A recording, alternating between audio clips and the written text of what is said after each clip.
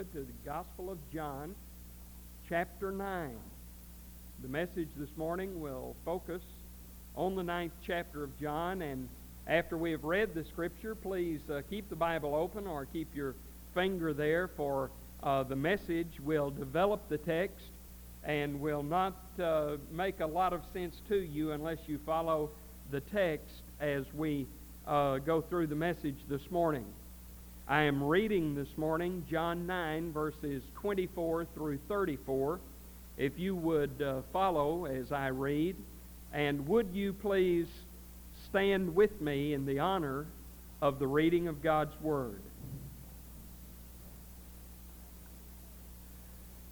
So a second time they called the man who had been blind, and said to him, "Give glory to God.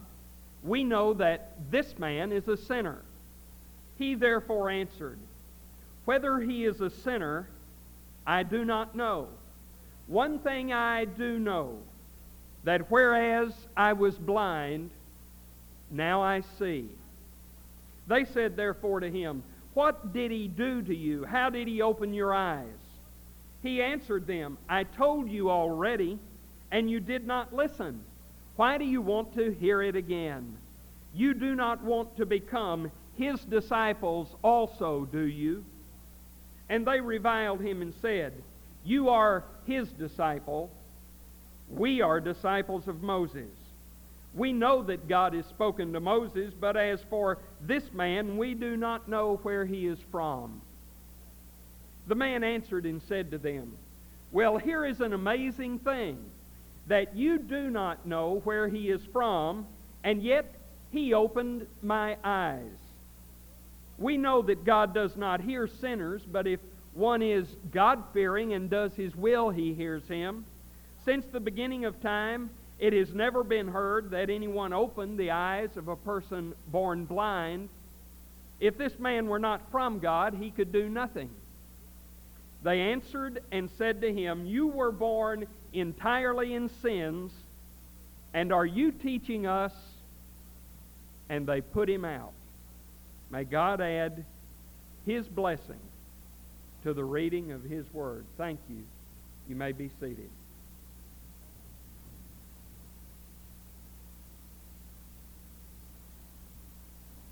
Thank you, Shelley. As we follow Jesus of Nazareth through the Gospels, the record of that portion of his life which the Lord has seen fit to give us, one thing that is very obvious, though it is not always stated explicitly, is that he never went anywhere by accident. He always knew where he was going. He always had a reason. He was never late on God's timetable, even though often he was slow on the timetable of his friends. And he always was on time. As he journeyed toward Jerusalem, he was on this road, I believe, among many paths that would lead to his destination, because he had an appointment, because there was one man with a need waiting to meet him there. This is the only time recorded that the Lord Jesus healed something that was a birth defect, something that was a lifelong congenital problem. And it is indeed a marvelous story. A little bit of background before we get into the text. In the Judea where Jesus lived, there were 3 points of view about the kind of problem Jesus fixed that day. That is, when a baby was born defective. One of those views was the view of reincarnation. No, Shirley MacLaine did not discover it. It is one of the most ancient of all heresies. And in the day of Jesus, there were mystics in the desert called the Essenes. We have benefited greatly from their reverence for the Scripture, for they are the ones who put in the clay jars and hid in the desert what are now called the Dead Sea Scrolls. But the Essenes and their followers who became the Gnostics of the New Testament church, the Essenes believed in reincarnation. And so when a baby was born defective, their point of view would be that in a previous life there was something they did that caused them to be born defective in this life. The second view was that it was heredity, that God punished the parents by making the child defective. The third view is yet more bizarre. It was the view that God punished the child by allowing the child to be born defective because the child had been sinful and rebellious in the womb before birth. And so when Jesus began to deal with that, he was dealing with that understanding or lack of it. It was an interesting world philosophically where he lived. And one of the remarkable things about this passage is the insight demonstrated by the man who is cured. When he was born blind, whatever position of recognition, whatever leadership role, whatever status his family had was taken away because it was viewed as judgment from God. The rabbis held to that hereditary view, and so they were not fit for leadership because the child was born defective. Now, among other things, that meant that it would be very difficult for this man to receive the kind of training and exposure to their faith and to the Scriptures that other children receive. And yet, we see that not only was his sight restored, but with clarity and understanding beyond the learned men all around him, he saw the truth. It is a marvelous example. Jesus was there because he had an appointment with him. Now in John 9, notice, if you would, first of all, in verses 1 through 7, here is the cure. The story begins and the background comes after the recitation of the cure. It says simply, beginning in verse 1, "And as he passed by, he saw a man blind from birth." Now the rabbis taught that it was because of heredity. Others taught it was because of the child. Therefore the question, Rabbi, who sinned, this man that is in the womb, or his parents, that he was born blind? Jesus said it was neither this man sinned nor his parents, but it was in order that the works of God might be displayed in him. We must work the works of him who sent me as long as it is day, for night comes when no man can work. While I am in the world, I am the light of the world. When he had said this, he spat on the ground and made clay of the spittle and applied the clay to his eyes and said, "Go, wash in the pool of Siloam," which is translated sent. And so he went away and washed and came back seeing. This is reminiscent of creation. It seems that with every passing week, the Lord Jesus, as he journeyed toward the cross, made it more and more plain and obvious that he claimed to be Messiah, that he claimed to be one with the Father. This is reminiscent of creation. It says in Genesis, and Jesus knew it well, that God formed man out of the dust or out of the clay of the earth. And here Jesus makes clay and uses it to reclaim the ability to see that this man did not have. God said in the beginning, "Let there be light." And Jesus said without so many words the same thing. For whatever reason, the cure was not effected immediately. The Lord Jesus demanded a response. He demanded obedience. But the faith generated by the words of Jesus in the heart of the man led him to obey. You know, the disciples were asking an academic question. "Lord, you're aware of this theological controversy. Now, who's right? Those who have told us that it was the baby's fault, or those who have told us that it was the parents' fault?" But Jesus did not even answer the question. One difference between Jesus and most of us is that periodically, I think all of us get so absorbed in trying to decide what we ought to understand and how we ought to believe that we kind of lose sight of the needs and the things that are going on around us. They wanted to talk theology. Jesus didn't think it required discussion. He thought it required action.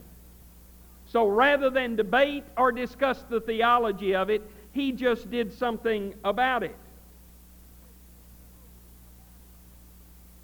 His motive was compassion. And his desire to help was strong enough that even though he knew of the controversy that would result from what he did, he went ahead and did it anyway. We will see in these verses that follow that the neighbors simply referred to him as beggar. The beggar could make a living in this society, for they were obliged by their understanding of the law of Moses to not pass him by without giving him something.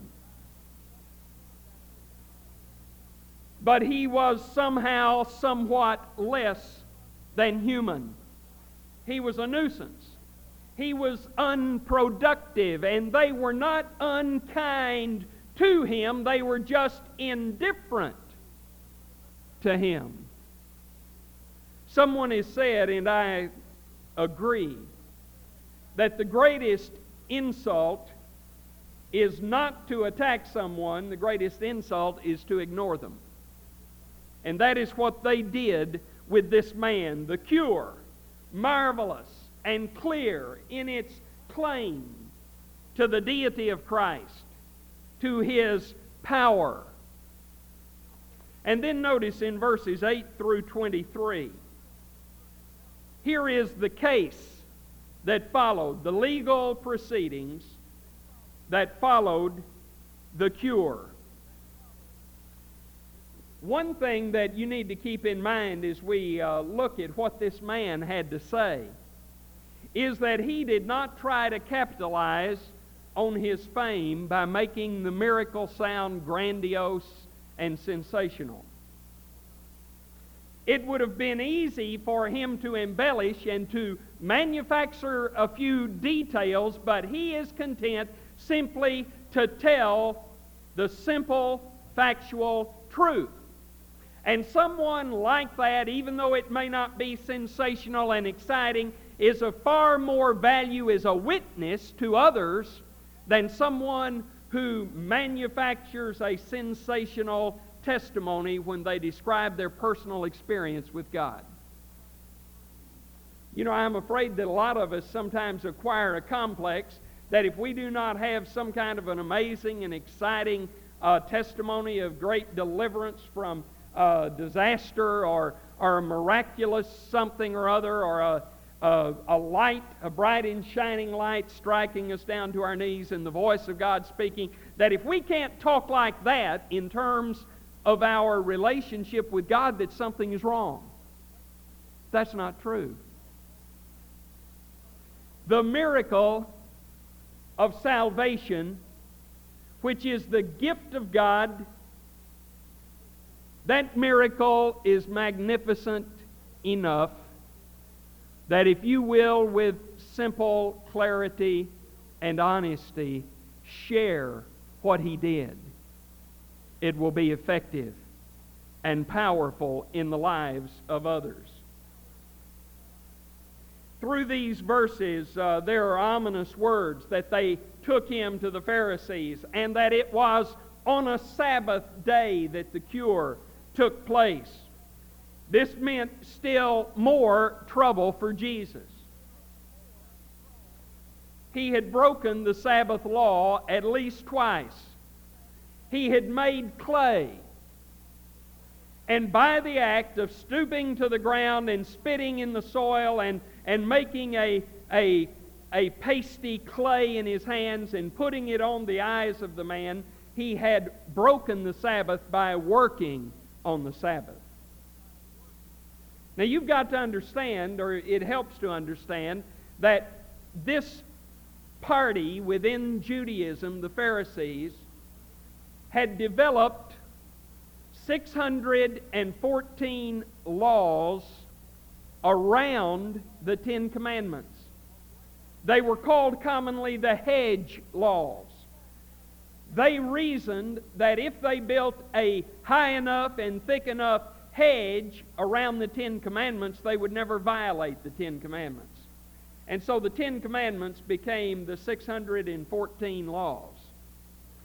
And one of those states that if on a Sabbath day's journey, even if a man were to walk only as far as he were allowed, and he could only walk so far, that was the reason they had so many synagogues, because they had to have one within a Sabbath day's journey of their home. If in walking to or from the synagogue, a twig of a tree caught in the train of the robe and an individual dragged that twig along, when he became aware that he had done that, he had to go to the temple, he had to offer sacrifice for his sin, and he had to repent because he had plowed on the Sabbath. Now that's the kind of mentality that Jesus was facing. He was in big trouble. He had worked on the Sabbath, and he had healed on the Sabbath. And the Pharisees reasoned, everyone knows that the Scriptures say God rested on the Sabbath. But Jesus pointed out to them, here and elsewhere, that God never takes a vacation from being gracious and godly and kind and loving to His people. But you know, now they had quite an obstacle. Because here was a man, the cure was undeniable. You go through several levels of testimony by the man and by the witnesses and by his parents, and they absolutely cannot deny the cure. They can't deny it. The man was blind. He was born blind. He had sightless eyes. His eyes never functioned. It was obvious. They had no sunglasses. Everybody could see that he was totally blind. And yet here he is, clear-sighted and bold in the joyous witness of what has happened to him. With a progressive discussion, all of their objections are systematically destroyed. Some were saying, is this him? Others were saying, it's him. And someone said, no, it can't be. And he said, I am him. I'm the one. What happened? And he told them the simple facts. The man called Jesus made clay and anointed my eyes and said, go to Siloam and wash. So I went away and washed, and I received sight.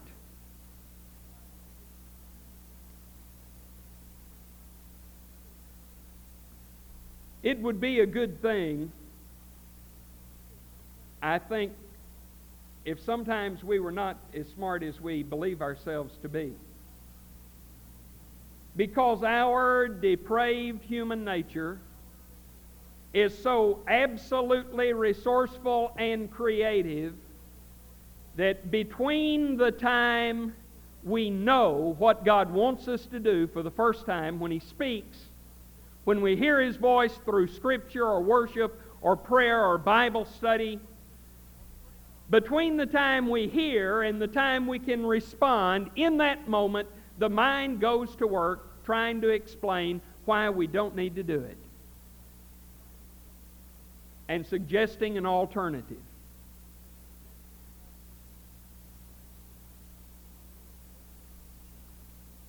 It is so significant, and the man was so honest. He put clay on my eyes, and he said, "Go wash." And then the verb, "So I went." He obeyed.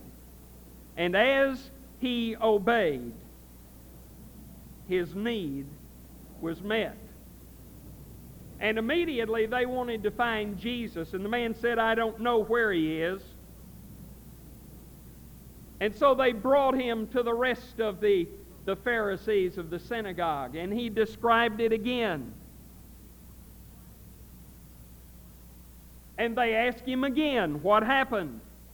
They didn't believe him. They questioned him yet again, verse 19, and brought his parents and said to him, "Is this your son, and was he born blind?" Now the parents are really in a quandary, because the rulers of the Jews had decreed that if anyone should believe that Jesus was Messiah, they would be excommunicated. They would be, the word here is put out. It is a violent word, like to throw away or to throw down so that injury is done. They were to be put out of their relationship to their family of worship, their family of faith. And many seem to find a reason to criticize the parents, but I'm not sure that we can read their motives. They said, "He is our son. He was born blind. We don't know what happened. We weren't there. He is of age. Ask him." Now, of course, they knew because he had told them. They believed. But they stopped short of the stand that he took for fear of the Jews. Truth is always controversial. Always. Joseph Parker said this, and I like it a lot. There is so much controversy in theology because there is so much truth in it. There is next to no controversy about a gatepost. The judgments of men are tolerably unanimous upon the subject of gatepost. But give a great truth that is at once a commandment, a revelation, an inspiration, a discipline, a comfort, a promise, a friend, a companion, an inspiration, a discipline, and in death a joy eternal, and probably you will find a great deal of controversy about it. We find in the controversies of our faith the grandeur of our faith. There is always controversy about truth. First, there was a miracle. Undeniable, marvelous, incredible, and then there was criticism and controversy. They could not see even the possibility that God had wrought an incredible healing, because all they could see was that Jesus broke the rules.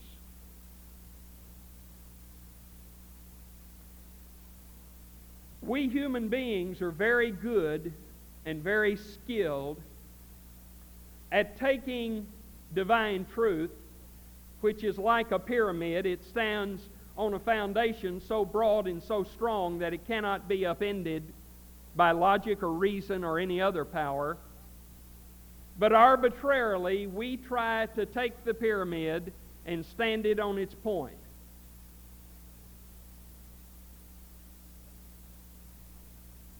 They were so confident that they understood all truth, they did not allow God the freedom to color outside the lines.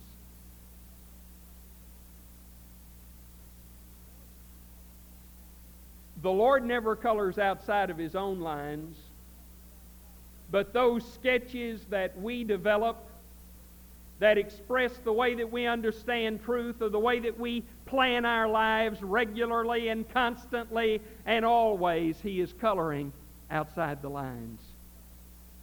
He is Lord. They couldn't see the miracle. He deviated from their way of understanding, and all they could do was try to eliminate the deviation. And then notice in verses 24 to 34, which we have read, and then the last four verses, verses 38 to 41, here are the consequences of the act.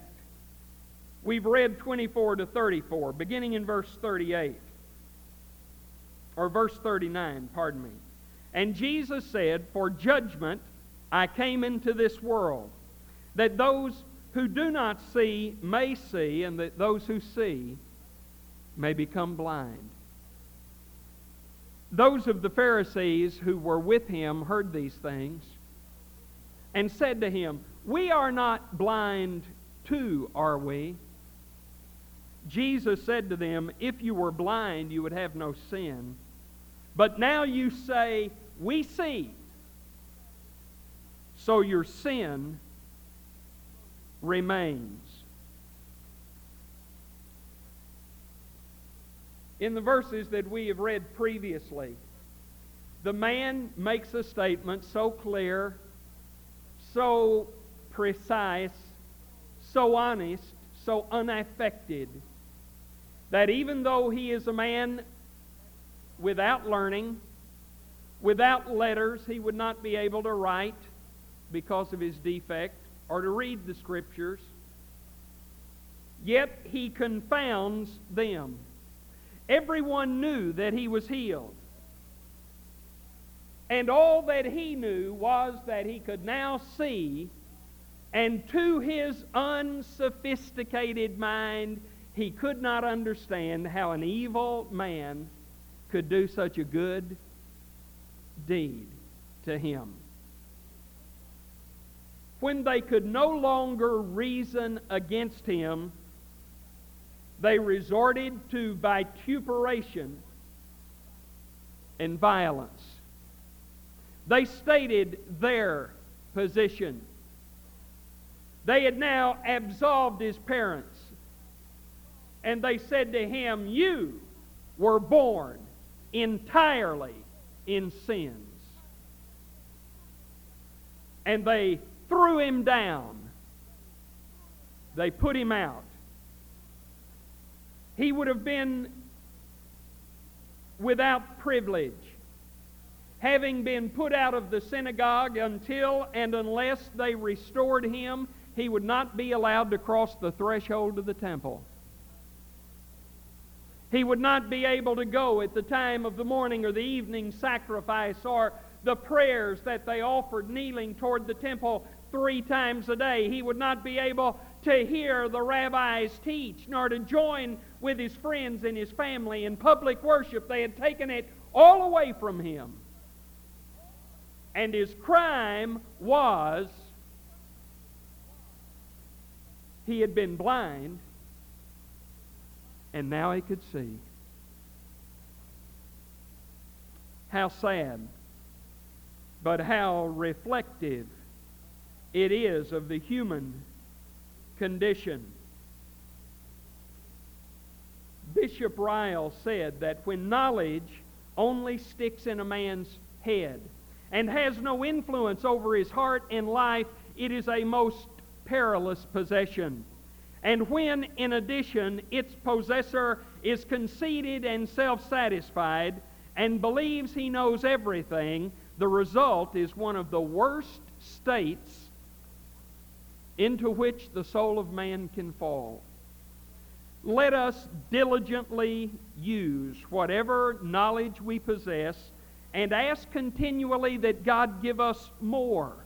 Let us never forget, says Bishop Ryle, that the devil himself is a creature of vast knowledge, and yet none the better for it, because he does not rightly use it. See the consequences of their unbelief. The consequences to him were costly, immediate, and enormous. But to them, it demonstrated that they did not even understand the law of God that they had memorized so well. They did not understand what the Scriptures taught about the mercy and the kindness and the long-suffering patience of God. They had a prejudice against Almighty God so total and complete that when He walked in the room and spoke to them, they did not recognize who He was. Their pride blinded them, and their bigotry rejected both the Lord and the one who was cured. Sometimes one will say in joking, "Don't confuse me with the facts, I have my mind made up." And the reason that is humorous to us is because it is so true. Every one of us and everybody else that you know is totally and completely convinced of any number of things that make absolutely no sense. And I don't believe that any one of us even understands all of those things we believe that are not correct. If we did, we might do something about it. We assume, based on limited knowledge and information, that we know, but we don't. They were so sure that every detail of the truth had been entrusted to them that there was no room for a loving, sovereign God to deviate at all. See how far they go. The crime of this man was the truth. And yet they put him out. Jesus said, "You are not blind. If you were, you could be made to see. But because you say that you see and you refuse, your sin remains." They were guilty. They were condemned by themselves. It is reminiscent of the words Jesus said about judgment, that by our words we shall be justified, and by our words we shall be condemned. It is also reminiscent of what Jesus said, "To whom much is given, much is required." The more we know, the more we see, the more God reveals, the more we are accountable to live on the basis of the truth that He shows us. The consequences of refusing to see, refusing to believe, refusing to obey are enormous. But then notice in verses 35 to 38, here is the confession, or perhaps the profession of faith, if you prefer. Jesus heard that they had put him out, and finding him, he said, "Do you believe in the Son of Man?" He answered and said, "And who is he, Lord, that I may believe in him?" Jesus said to him, "You have both seen him, and he is the one who is talking with you." And he said, "Lord, I believe." And he worshiped him. This man had been cut off. He had been excommunicated. He now had no standing, no status, no privileges. But it was the best thing that could ever have happened to him. Denied the fellowship of his family of faith, denied the full support of his parents, he found in Jesus Christ open arms to welcome him freely. Jesus took him in.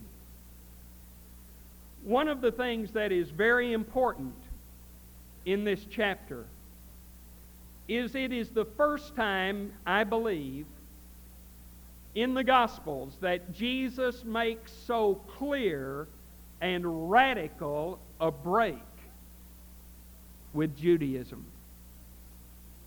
It is clearly a foreshadowing of the time when the church, which wanted to bring Christ to all of his people, was forced out of the Jewish family because of unbelief. Jesus says to the man, it doesn't matter. He didn't say to him, submit. He didn't say to the Pharisees, restore him. He rather opened his own arms and took him in. He completely overruled what was done. Now in this chapter we see the growth of this man's understanding. In verse 11, he acknowledges that Jesus is a man, the man called Jesus. In verse 17, when they said, what do you think about him? He said, he is a prophet. And as he confesses him in verse 38, he worships him. And the Jews only worshipped God. The Lord Jesus does not always show us everything he has for us the first time. He does not come to us with a quiz and say, now understand all of these things right now. Rather, in spite of the fact that we are ignorant, in spite of the fact that we are blind, in spite of the fact that every one of us has a rebellious heart, in spite of all of that, he comes to us and first, in love and tenderness and mercy, he touches us where we hurt.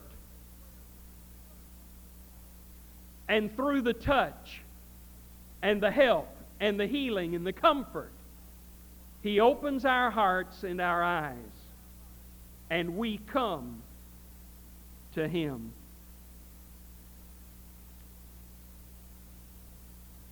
He was blind, but he was willing to see. The Pharisees were not blind, but they were unwilling to see. This is a fearful word, spoken in advance to the Pharisees by the one who will sit on the throne at the last judgment and render the verdict. Yet as he now utters it, it is a penetrating call to repentance. We have seen in the book of Revelation, and we see in the life and ministry of Jesus Christ, that God truly is patient and long-suffering and merciful. That as he shows us our sin, as his Spirit confronts us with truth, there is always in that a call to repentance. By putting the man out, by decreeing that no one could believe in Christ, they did not put out the light. It continued to shine, and it still does. They could not quench it. And we see in this situation, as many of us could bear witness from our own lives, that no matter what the need, no matter what the problem, no matter where it came from or how long it has been there, Jesus is the master of the situation. And he is able to bring help and to bring healing. I urge you to bring him all of your trials,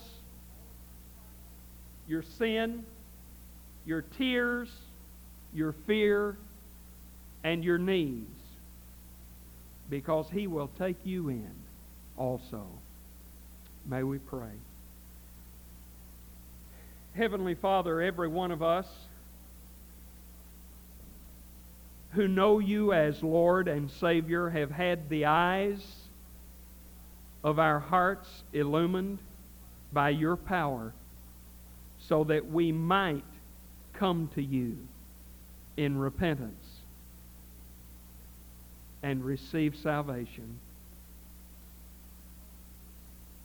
Father, give us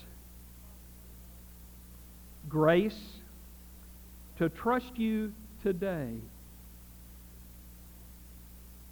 for that persistent, nagging, overwhelming thing that floods over us so often. Father, forgive us for not remembering that you are master of every situation. By your power, if you choose to deliver us out of what we face, we will praise you. But if you choose by your presence to sustain us and hold us there, we will praise you. Father, draw from our hearts the kind of commitment, the kind of confession, the level of repentance